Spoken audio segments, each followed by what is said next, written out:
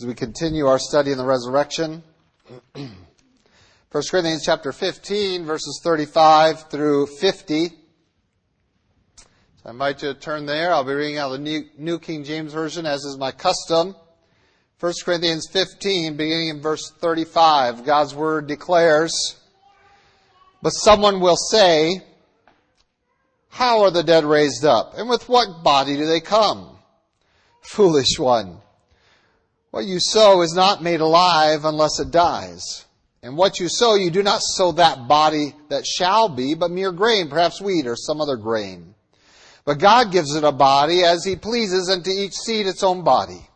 All flesh is not the same flesh, but there is one kind of flesh of men, another flesh of animals, another fish, another of birds. There are also celestial bodies and terrestrial bodies. But the glory of the celestial is one, and the glory of the terrestrial is another.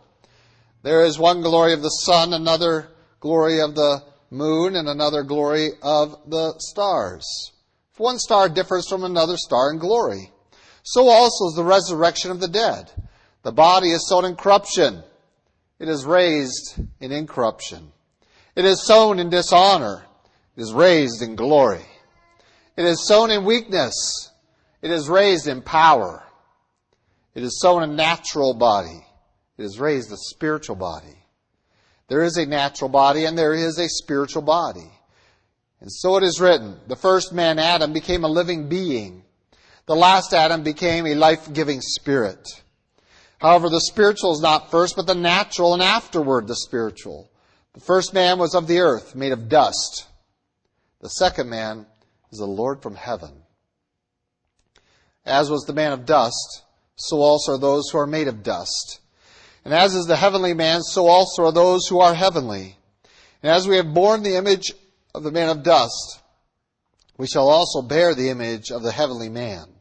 Now this I say, brethren, that flesh and blood cannot inherit the kingdom of God, nor does corruption inherit incorruption." And thank you, Lord, for giving us something to sing about. Amen. And that is exactly our study this morning. It is somewhat instructional today, more informative, but within the content of that information comes a very powerful statement about our place in the resurrection and what has been accomplished for us through the coming of our Lord and Savior Jesus Christ. And so this morning we want to begin a study of how, or continue a study of how the resurrection occurs. We've looked at the beginning of chapter 15 of the narrative of that this was the message that has always been preached among those who are genuinely of Christ. That we have the eyewitness accounts, we have the historical evidence that this claim of the resurrection, which is singularly that of the true believer, is demonstrated to be absolutely true by the power of the resurrection of Jesus Christ, by his historical fact. Secondly, we saw that the necessity for it to be demonstrated that without that resurrection, there isn't anything in Christianity by which we can stake claim to and have hope in.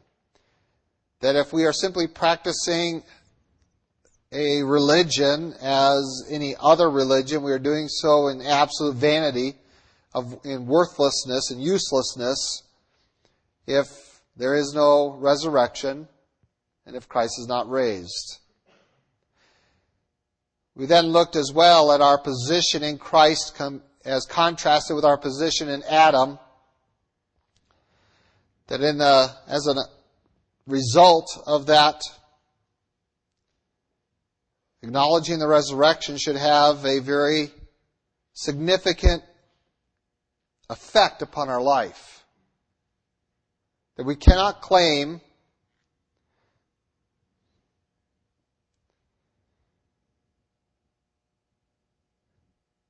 the resurrection, if there is not demonstrated in our life true belief in that resurrection by two specific things that Paul speaks of, and that is, number one, last week, our willingness to declare that truth at any cost. They will share it with others because it is their only hope, just as it is our only hope. Therefore, to withhold that information from anyone is perhaps the greatest act of hatred known to man. To condemn others to eternity in the lake of fire for whatever selfish reasons we would have for withholding that information from others. And truly the Bible talks about others' blood being upon our hands. Secondly, it should be evidenced by our awakening to righteousness. That we no longer have sin as the characteristic of our life, but rather that we seek to gain in the knowledge of God. We seek to develop a righteousness in our life that exceeds that of even the most religious people around us. And that in the course of doing so, we recognize the need to be careful in the company we keep. All of this has been driven and built out of the resurrection of Jesus Christ. He has been laying forth an argument for it very carefully. He now comes to another question that comes from a very sarcastic point of view of the world and of those within Christianity who want to question the resurrection in terms of what it is like and how it happens. And one of those questions was, how is God going to collect all the cells that used to be yours, gather them together, and reconstitute you? And we're going to address that today. And I've heard that argument actually proposed, and people have some very strange ideas, and that's nothing new. That is something that has been around for centuries throughout the church age, where we've had some very strange views of what it takes to be resurrected. And even the church, the Catholic Church at least, and others of that ilk that have taken measures to try to prevent some from being resurrected, as odd as that sounds. So we're going to look into this informative text and try to derive a good understanding of the mechanics of resurrection. And hopefully out of that we will gain greater understanding of its great value and purpose in our life. Before we do that, let's go, Lord, in prayer. Lord God, we do thank you for your love for us. Thank you for the opportunity to look into your word this morning. And we do commit this time to you. It is certain that within the thinking of man, within our own intuition, we will always come to error. So, Lord, this morning we want to depend upon your Spirit and your word of truth to engage our reasoning skills, to engage our minds, to challenge them, and to bring discernment there, that we might see from your word, your truth, that we might submit ourselves to that truth, bring it into our speech, into our attitudes, into our living, that we might please you more and more. We thank you again for the passage before us. We pray as we look into it, you might guard it from our time here in it, from error, from opinion, from philosophies of this world that so integrate much of our thinking. Lord, help us to leave off from the natural, that we might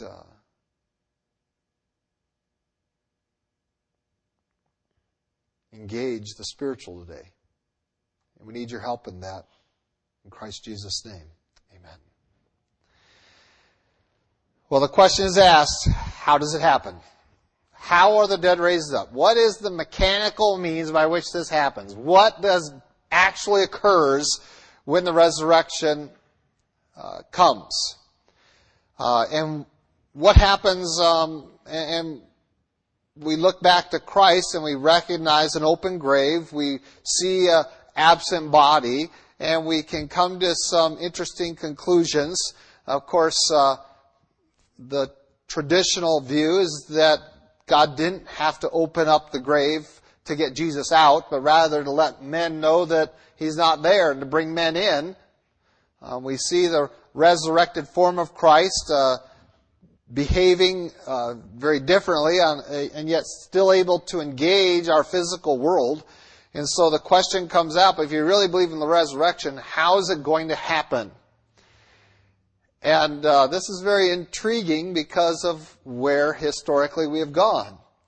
Many in the past have taught that if you are burned to death, that you will not participate in the resurrection. That is why, historically, they burned those that the church determined were heretics. And by the church, you know who I'm referring to, the Roman Church. If they identified someone as a heretic, they would burn them to death because they believed that by doing so, they would prevent them from participating in the resurrection.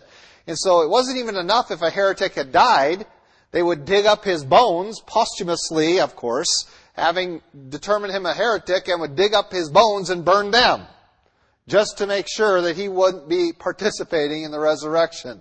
Because they did not understand the mechanics of it, they thought that there were certainly means by which that God could not reconstitute the cells that used to be part of your body so you can be resurrected. And John Calvin had a very interesting perspective on this, and so he was reticent to burn to death several of his opponents that happened into his town and that were captured and condemned by him as heretics, quote unquote.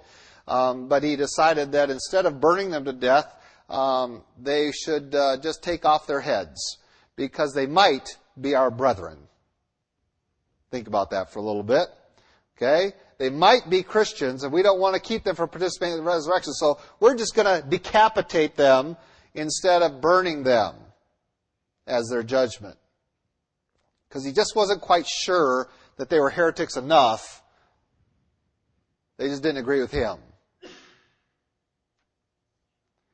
So when we look at the history of this passage, we see a blaring need for us to really understand the answer to this question. How does it happen? What does God really do at that resurrection? We talk about graves being blown open at the taking up of the church, and we talk about those kinds of terms as though God really did need to take these cells and re-enliven them and to make them into a reconstituted body like we have today. And again, I want to come to this passage and recognize that a lot of what we have been thinking about our bodies, we need to rethink about in terms of the resurrection. It is not imperative that God gather all of the cells that ever were once part of your body. If that were the case, things would be really strange. Because you've been leaving parts of your body all over the planet. Okay? The cells of your body fall off your skin, your hair, your nails. I know that you think that are the children gone? Yes. All right. All those teeth you lost as children, okay, the tooth fairy did not take them, right? I think I still have a bunch of my children's teeth if you guys want them. You can keep them in your pocket so at the resurrection they're handy. You know, you want to get all that. What happens to those parts of your body that are left here and there that get ground up? And what happens when I donate my heart after I die and it's in somebody else's body? What happens at the resurrection? Is that guy going to drop dead because my heart's going to disappear? Is that what the resurrection involves? And our thinking is always on the natural side. We're always thinking about these fleshly entities. And I always give this illustration when I teach it with people, and I say, okay, we have people that die at sea. What do we do with them when they die at sea? We cast them into the ocean. We just send them in there. We wrap them up and put a weight on them, and we bury them at sea. What happens to them? What happens to them? They become fish food, essentially. And then we go out and fish in that sea, and then we catch a fish that maybe ate my uncle so-and-so, who was buried at sea, and now am I a cannibal? Because I ate a fish that ate of Uncle so-and-so. And then what happens at the resurrection to that? You see the foolishness? And so when Paul says, how foolish are you? Don't you understand anything? How foolish are we to get wrapped up in the physicality of a resurrection that's whole purpose is not physical at all, but spiritual? And so Paul goes back into elementary school and has to teach us some spiritual fundamentals. That we need to get our thinking out of the natural world and into the spiritual world. But to do so, let's just take something out of the natural world. That this flesh really becomes a seed kind of thing. It is a very small representation of what God has in store for us. It is doesn't really have a lot of semblance with what is to come. And so Paul takes the illustration of a grain of wheat. He says we take this seed and we don't look at it and say, that is a wheat plant. We understand it to be simply a seed. And we don't put it in the ground expecting it then to just start bubbling up wheat seeds. You don't look at the ground and wait for little seeds to start popping out like popcorn, you know. We don't anticipate that.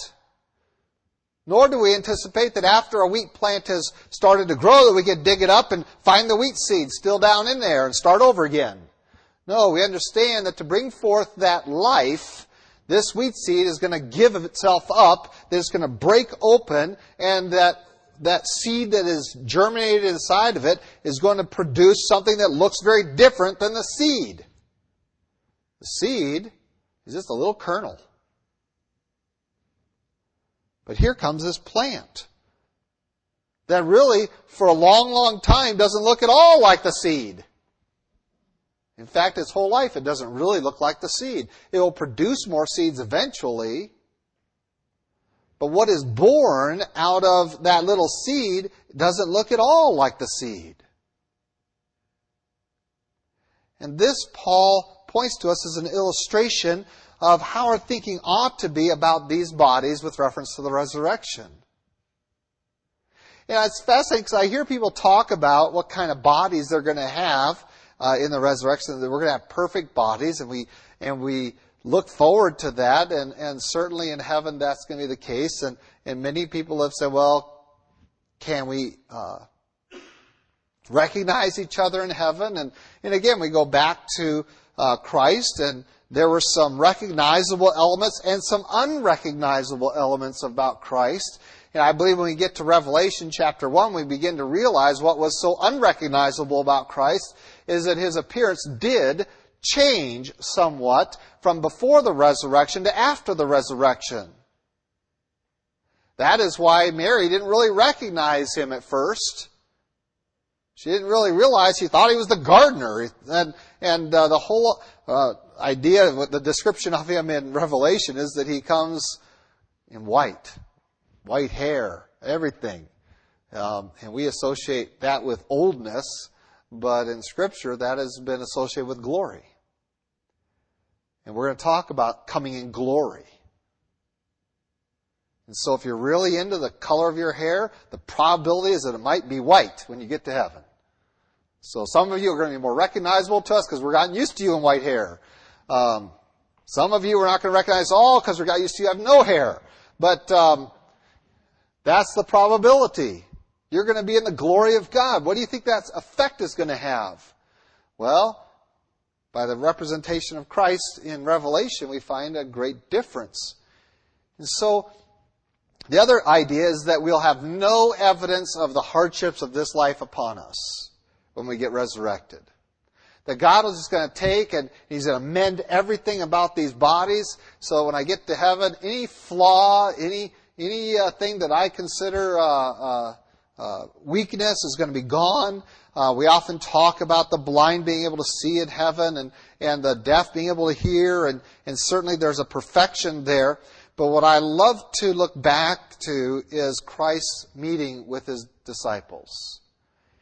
And he invites them to do something, to prove who he is.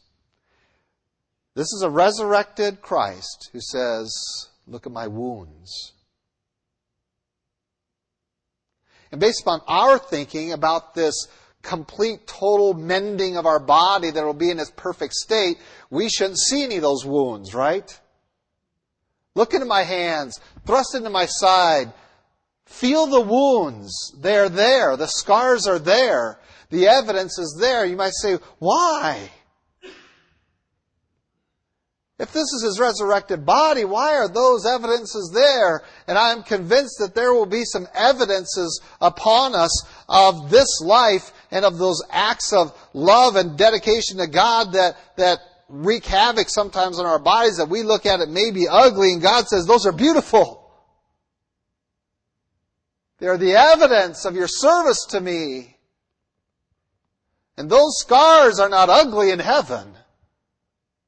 They are that which we glory in, and we look at, and we marvel at, and we rejoice in, and glorify God in. And I would contend that there are going to be such scars carried with us into heaven of those that we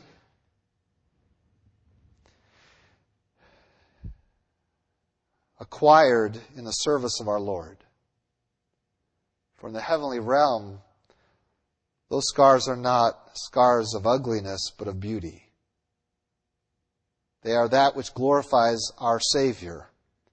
Even our sufferings here, even as we are told to fill up the sufferings of our Lord Jesus Christ. And so, yes, when I see Paul in heaven, I fully anticipate to be able to look upon his back the scars of scourgings for his Savior's sake.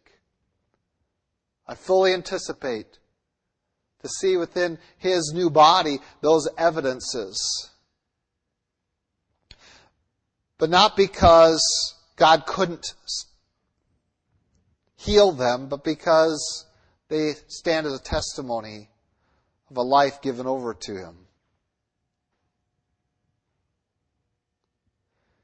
And so God gives a body different than this one. Yes, certainly it has a relationship to this body. It is more interested in what has been accomplished by this body for all eternity. As a young person, I came up with this great imagination. I remember even writing a little story when I was, probably about 16, 17, that I envisioned that people in heaven were going to be different sizes, based not upon how old or how large you were physically, but what you had done spiritually on earth. That there were going to be pygmies in heaven because they did so little for God, and there were going to be giants in heaven because they did so much for God. And in my little mind, as they're little, 16-year-old, they're getting there. That was just a turning point for me to think, how big do I want to be in heaven? How much do I want to serve God? Do I want to be this little pygmy walking around that looks like a child because I did so little? Or do I want to be great in the kingdom of heaven? And in my mind, I translated that into greatness of stature rather than one of position. So there's a lot we can do here with what we are going to be and how we are going to appear. But everything that we relate to these physical bodies needs to be baptized, immersed into the realization that what we are looking forward to in eternity is so little physical that it's almost negligible. Yes, you will be eating in heaven. Some of you are relieved over that. Phew. I was really worried about that part. Because I really like that, and I would not be heaven without eating. From what I can tell, there won't be any meat, so get your fill now. there'll be from the fruit of the trees of life there, and from the river of life. That's described for you. So you're still going to be able to eat. There's going to be harvest made every month, it says. And so we have that description. So some of our experience here in this life will extend into that one. But it will be immersed in the spiritual nature. That food no longer is about satisfying my flesh, but it's understanding that direct connection between that tree of life and that river of life and that throne of my Savior, Jesus Christ, from which it flows. It becomes a spiritual act of worship that as I consume this, that I recognize that this is life from my Savior. And we envelop ourselves in the spiritual side that is, it's here if we're willing to tap that, and Christ keeps calling His disciples to try to get them to that spiritual plane of thinking.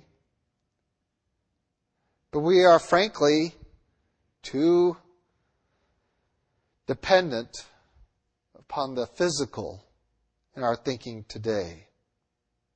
And so Paul begins to explain the variety within the bodies of the flesh, the glories that surround us, that make it easier, hopefully, for us to understand that we will be changed. That what is to come has only a seed basis in what our existence is here. So he talks about the different kinds of flesh, and so we have examples around us if we'll simply start thinking in those, that there's a differentiation between the different species in terms of their flesh, and specifically between mammals and birds and fish. And he distinguishes them, and men. And then he looks at the idea of the celestial bodies and one glorying differently from another. And so we can recognize when we go out in the night and even during the day, we can go out and recognize, well, that's a moon. That's not a star. That's a planet. That's not a star. That's a star. And I can differentiate between different colors of stars. It's hard for us to do because we live in the city. But you get out far enough and you lay down, you can differentiate those very quickly. And so I can go out there even here. We can distinguish them and we recognize, well, that's not a planet. That's a star, and that's a moon. And we know the difference. And so there's going to be a differentiation between this body and the one to come. Now, when you look up in the sky and you see those various celestial things, we see some. Even though we know the variety, we know the distinguishing aspects of them, we also recognize that they have something in common, don't they? They are all providing light to us. And even if we go to all flesh, we recognize that even though there's a distinction between fish and birds and critters and men, and we recognize the distinction within their flesh, we see that there is some commonality there too. And there will be some commonality to what we have today. But again, when we look forward to the resurrection, our emphasis isn't on what we are today, but on what will be made in Christ.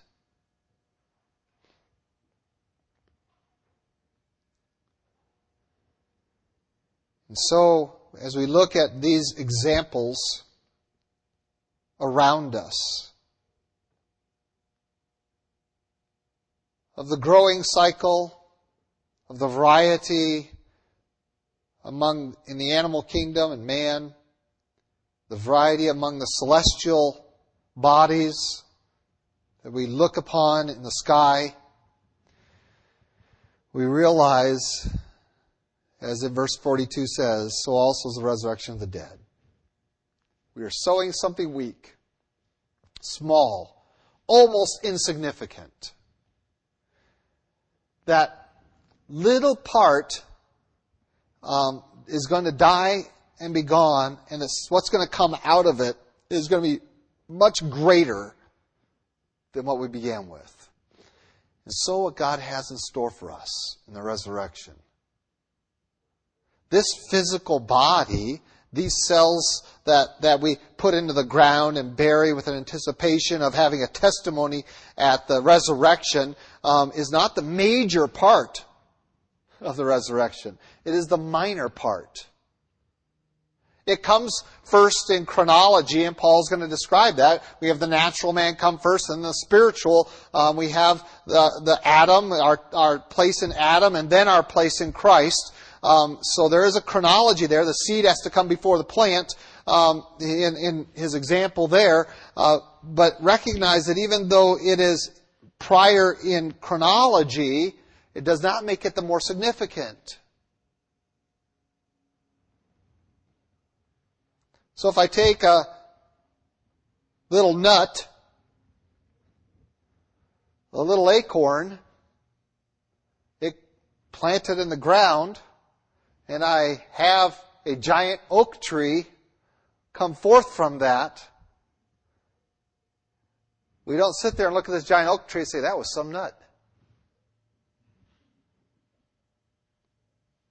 We don't sit there and glory in the nut. The nut's gone. It fulfilled its purpose. And look at the insignificance of that acorn compared to this giant oak that stands before you. But you see, the problem is that all we see are little acorns. We've not been exposed to giant trees. And so we think the acorn is something. We think that this flesh is something important that God's going to have to, modify and reconstitute, and He's going to do all these things and our focus is on the acorn instead of the giant oaks that God has prepared for us in glory. And so we are sown in a natural man. We begin not with the most powerful element, but the most beggarly. Our body is sown, it says in verse 42, in corruption. It is there to perish because of our sin, because of the stain of sin upon it. This body is born to die. It wasn't created to die, but it has been born to die now because of Adam. And Paul, again, is going to keep referencing, just as he did earlier in the chapter, where he talked about Christ as the second Adam, and this is I think he really develops this a lot when he writes later on in the book of Romans, and again goes back and visits this relationship, that we are all in Adam, and thus we are born with death hanging over us, that we have this corruptible body. And for that reason, and if that is the only reason, we recognize that it is a beggarly thing. It is not something for us to glorify. It is not something for us to spend so much time and effort for. Rather, we realize that this is the weakest state I will be in. This is my weakest element, is this physical flesh. And yet we grant it so much power in our thinking. And this Paul calls foolishness. Why are you so consumed with thinking about this body? I mean, think about it. How much time, how much thought, how much energy do we exert to care for this flesh? To feed it, to comfort it, to keep it warm, and to try as hard as we can to make it look pretty. Think about how much of your life is exerted upon the weakest part of your person. The weakest part, the most beggarly aspect of our existence is this corruption, this corruptible flesh. Now, am I proposing you all come back next week unshaved, unshowered, wearing rags and starving?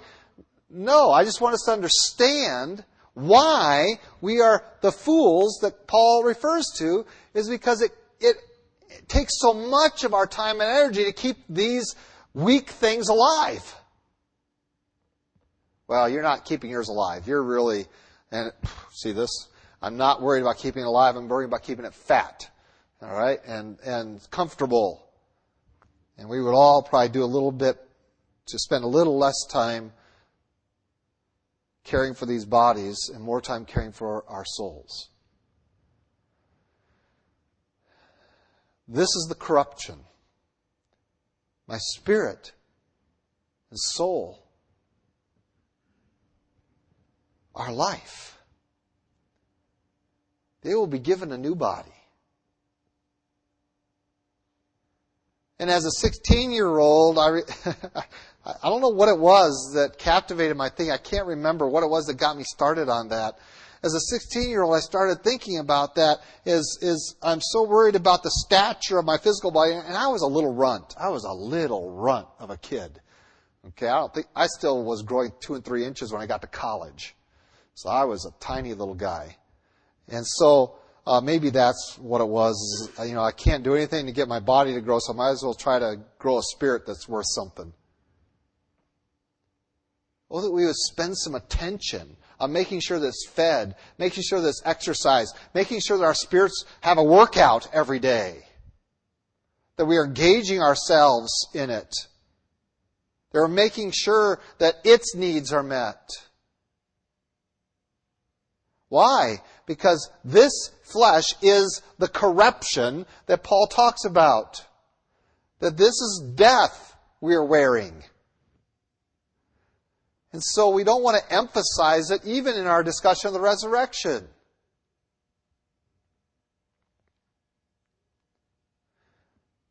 And so there's a lot of concern today and in the past over what do we do with our bodies. And some would contend, because I think it's still connected to the ideas of the past, that Christians shouldn't be cremated, and maybe not because of the testimony of that. I would agree with that. But if it's about the resurrection, they're wrong. Because this flesh is the part that must be done away with. It is the corruption. It will be raised to incorruption. What God has in store for us is an incorruptible flesh. One that will live forever, that is not born to die, but rather that is created by God to live. It will be the culmination of our new creation that began when we first trusted in Jesus Christ, that which was in us, our new man, that's still in this old flesh. That the old man has been put to death, but it hasn't been buried and done away with yet. We're still dragging around with us as a corpse in us. But we have something new inside of us.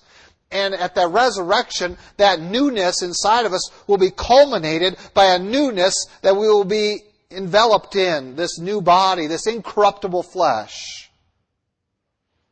Why are we so enthralled and concerned over the corruptible? Why aren't we as enthralled or more enthralled? Why are we more concerned with the incorruptible?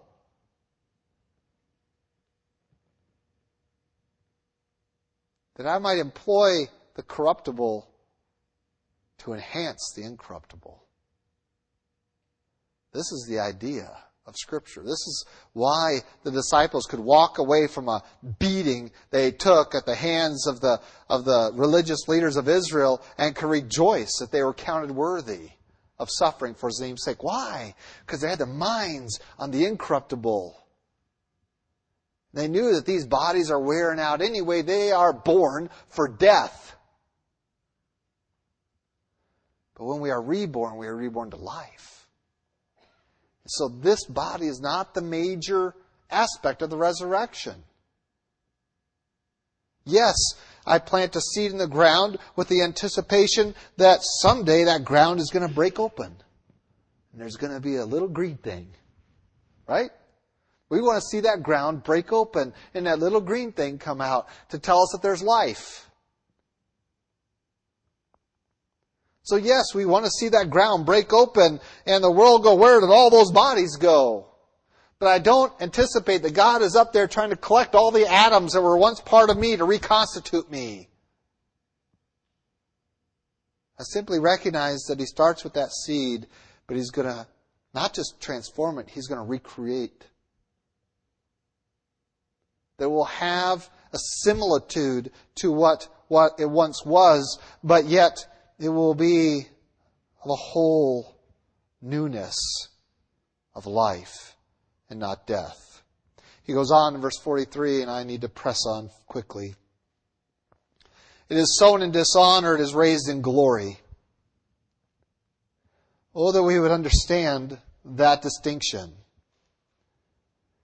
And for those of you that want to glory in your physical accomplishments, your physical features, and to some degree I really appreciate the Amish perspective of one mirror on the back of a door in their house. And it's usually about that big, traditionally. That whole idea that the more we glory in these bodies, the more we are getting confused over what's the priority in our lives. And so I harass the poor girls in my home constantly over, what are you doing in the bathroom so long? I know where they're standing. Do you know? All of you know where they're standing in the bathroom, right, guys? We all know where they're standing in front of the mirror. Because it's got to be perfect, doesn't it, ladies? Why? Our flesh is one of dishonor. The real glory. And this is what Peter tries to tell the ladies. Listen, your real glory is not in your physical features. The real glory is not over every shiny thing that you can hang all over yourself. The real glory is not in your vestments. Your real glory is a meek and quiet spirit given to the Lord that never fades, a beauty that never fades. Are you investing in that, ladies? Are you spending as much time in the mirror of the soul called the Bible as you are in the mirror of your dishonorable body? We're sown in dishonor. What is our glory is not this, but what is to come.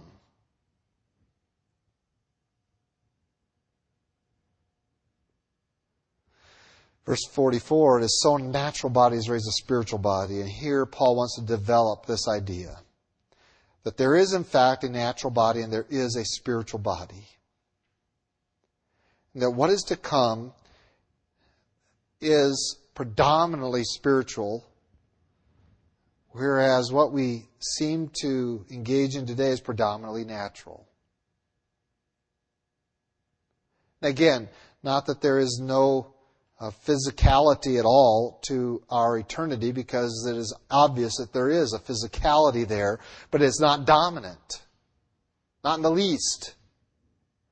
So there is a natural world, and we are engaged in it, and we are in tune with it, and we can touch it and feel it, and we rely so heavily upon our physical senses. When we get to this resurrection, what will dominate us is our spiritual senses. They will be overwhelmingly that which we depend upon to determine reality, to worship with, to engage that kingdom of God with. And again, it's not that these are unavailable to us today, for they certainly are. But they are often unaddressed.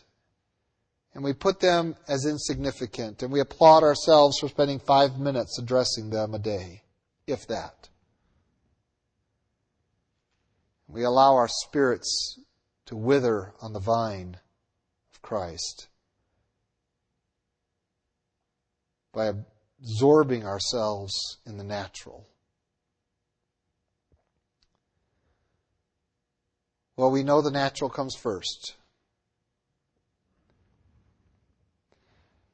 He was a living being. Adam was. And he destroyed that life by his sin. And he passed on death to all of us. Not life, but death.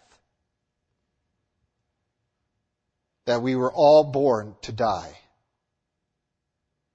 But Christ Jesus, the last Adam, verse 45, is a life-giving spirit. Now, some have taken this and abused it and tried to make Jesus not fully human, and that just isn't true. That's not what Paul's communicating here. What he's saying is that we have a future, And the emphasis of that future needs to be upon our spirit. And that when we receive Christ, it is a life-giving. We do not get our life and we get the idea I'm alive because of my parents. No, you are dying because of your parents. The one that's going to give you life is Jesus Christ. Life eternal. And so it says through the second Adam we are given life. The first Adam was created a living being. He became a living being. But he couldn't give that to anyone else because he destroyed it by his sin. And there had to come another one who could give life to us, who are full of corruption and death. And that one is Jesus Christ. The natural is first, and then the spiritual. Adam, of course, predates us. And we're reminded here in the passage just what it is that we're trying to fatten up, pretty up, and strengthen up. And that is, you're just trying to carefully organize dirt. That's really all you're trying to do. As you emphasize your body, you're simply trying to beautify dust. Because that's all you really are. And so this is what he talks about when he talks about the dishonor and the corruption and the naturalness of us, that we're really just dust.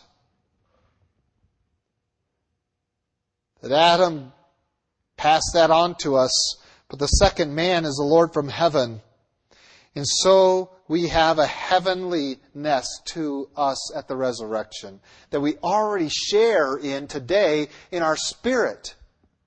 If we're willing to involve ourselves in it.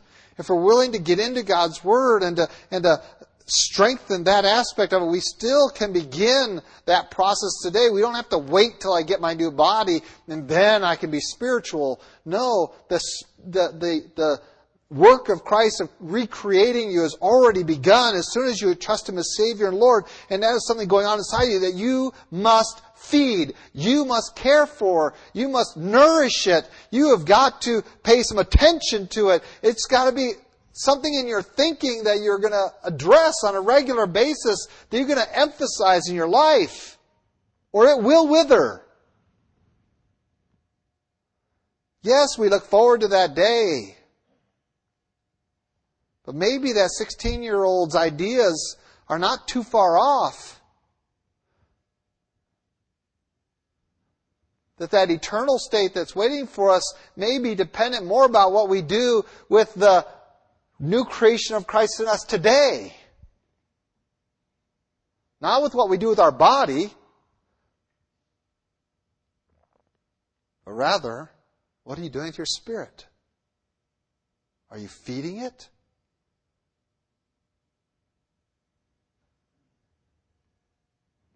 Are we exercising it? Are we strengthening it?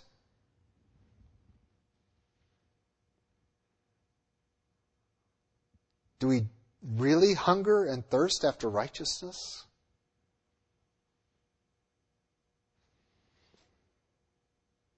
You see, we who are called according to the way of the second man are called to the heavenly.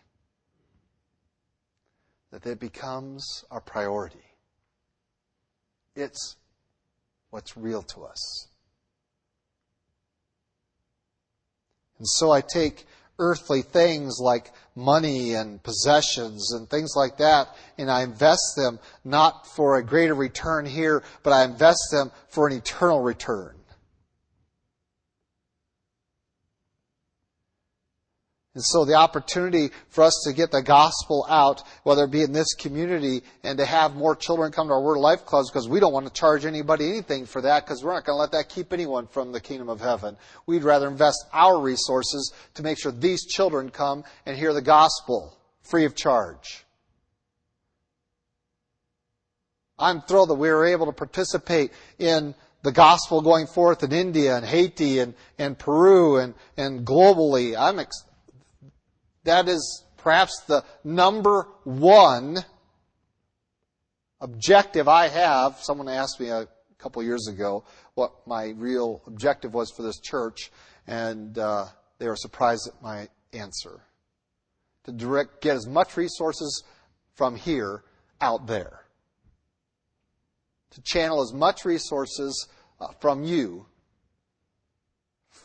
to get it out there. To reach the lost. Whether it be your time, your experiences, your knowledge, yes, your money and material things too. To put feet on, to mobilize it, that it reaches the world for Christ. And I do that unapologetically.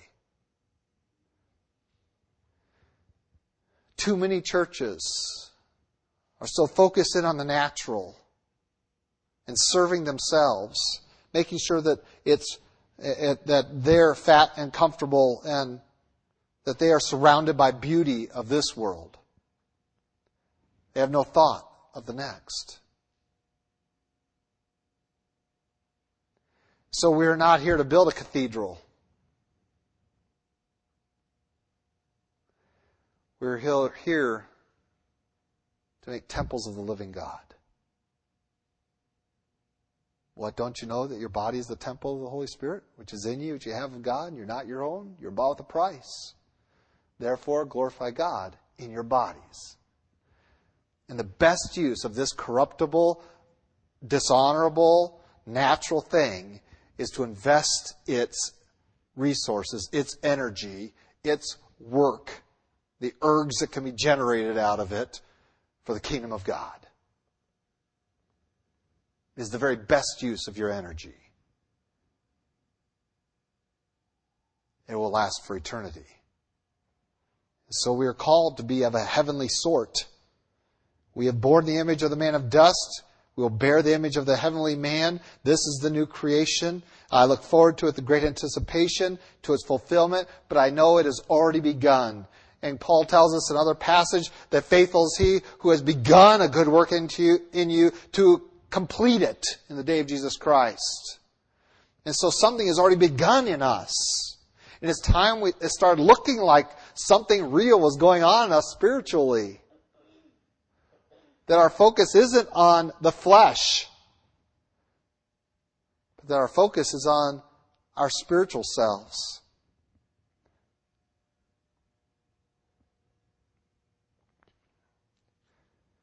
And then lastly, in this study, verse 50, flesh and blood cannot inherit the kingdom of God. This natural man will have no place in God's kingdom.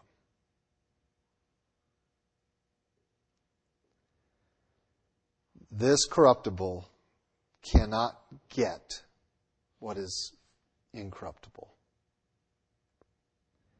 That's why the resurrection is so necessary. If all God is doing is reconstituting these bodies for eternity, it won't work. These bodies cannot inherit heavenly things. We can't. They're too weak. They're been too exposed to the sin of Adam. They must be done away with. And so, no, I'm not trying to make sure that I live a healthy life so I leave a good, healthy corpse so that when I get resurrected, I have a good, clean body to work with. No. I live a healthy life hoping that in my health, I can use that energy and work to serve my Lord and Savior, Jesus Christ, to accomplish something for a kingdom that this body cannot possibly inherit.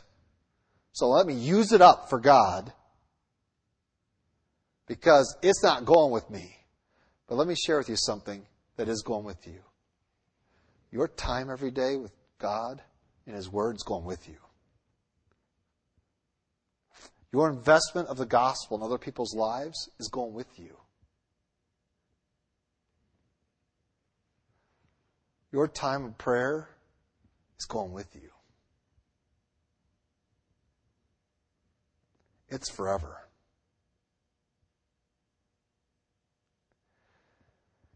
Oh, that it would captivate more of our attention.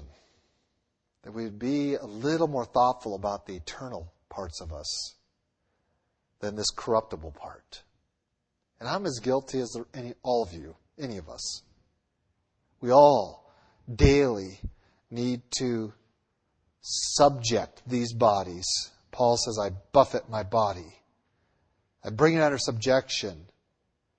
Why? To remind myself that it's the eternal that matters. Our children need to know that.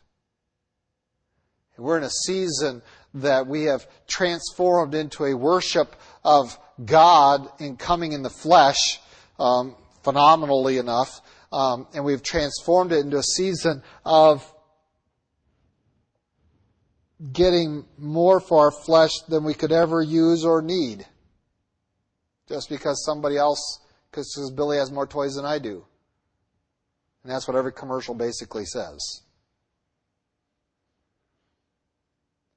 Oh, that we would go after some spiritual gold, silver, and precious stones for our children this season and every season. To invest in them. And yes, your spiritual parenting will go with you into eternity, whether your children do or not.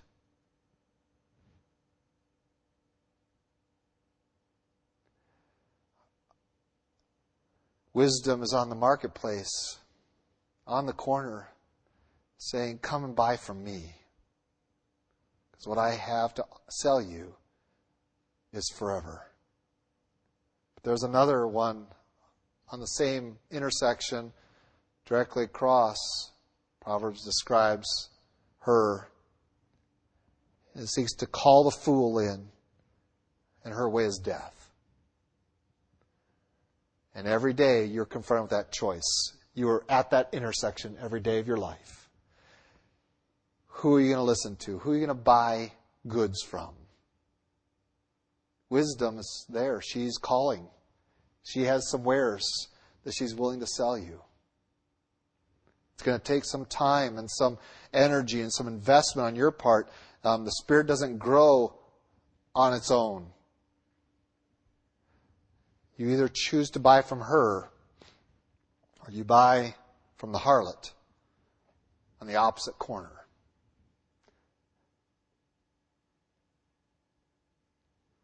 And what she's selling isn't just sex. That's a harlot of the world that says, buy my way. Take care of your flesh. Comfort it. The world wants you to focus on the physical. And wisdom stands out there with a capital W and calls you, buy from me. I have something eternal. Buy it from me. You're at that intersection every day. And if we really, really, really believe in the resurrection, we will spend a lot of time on wisdom's corner.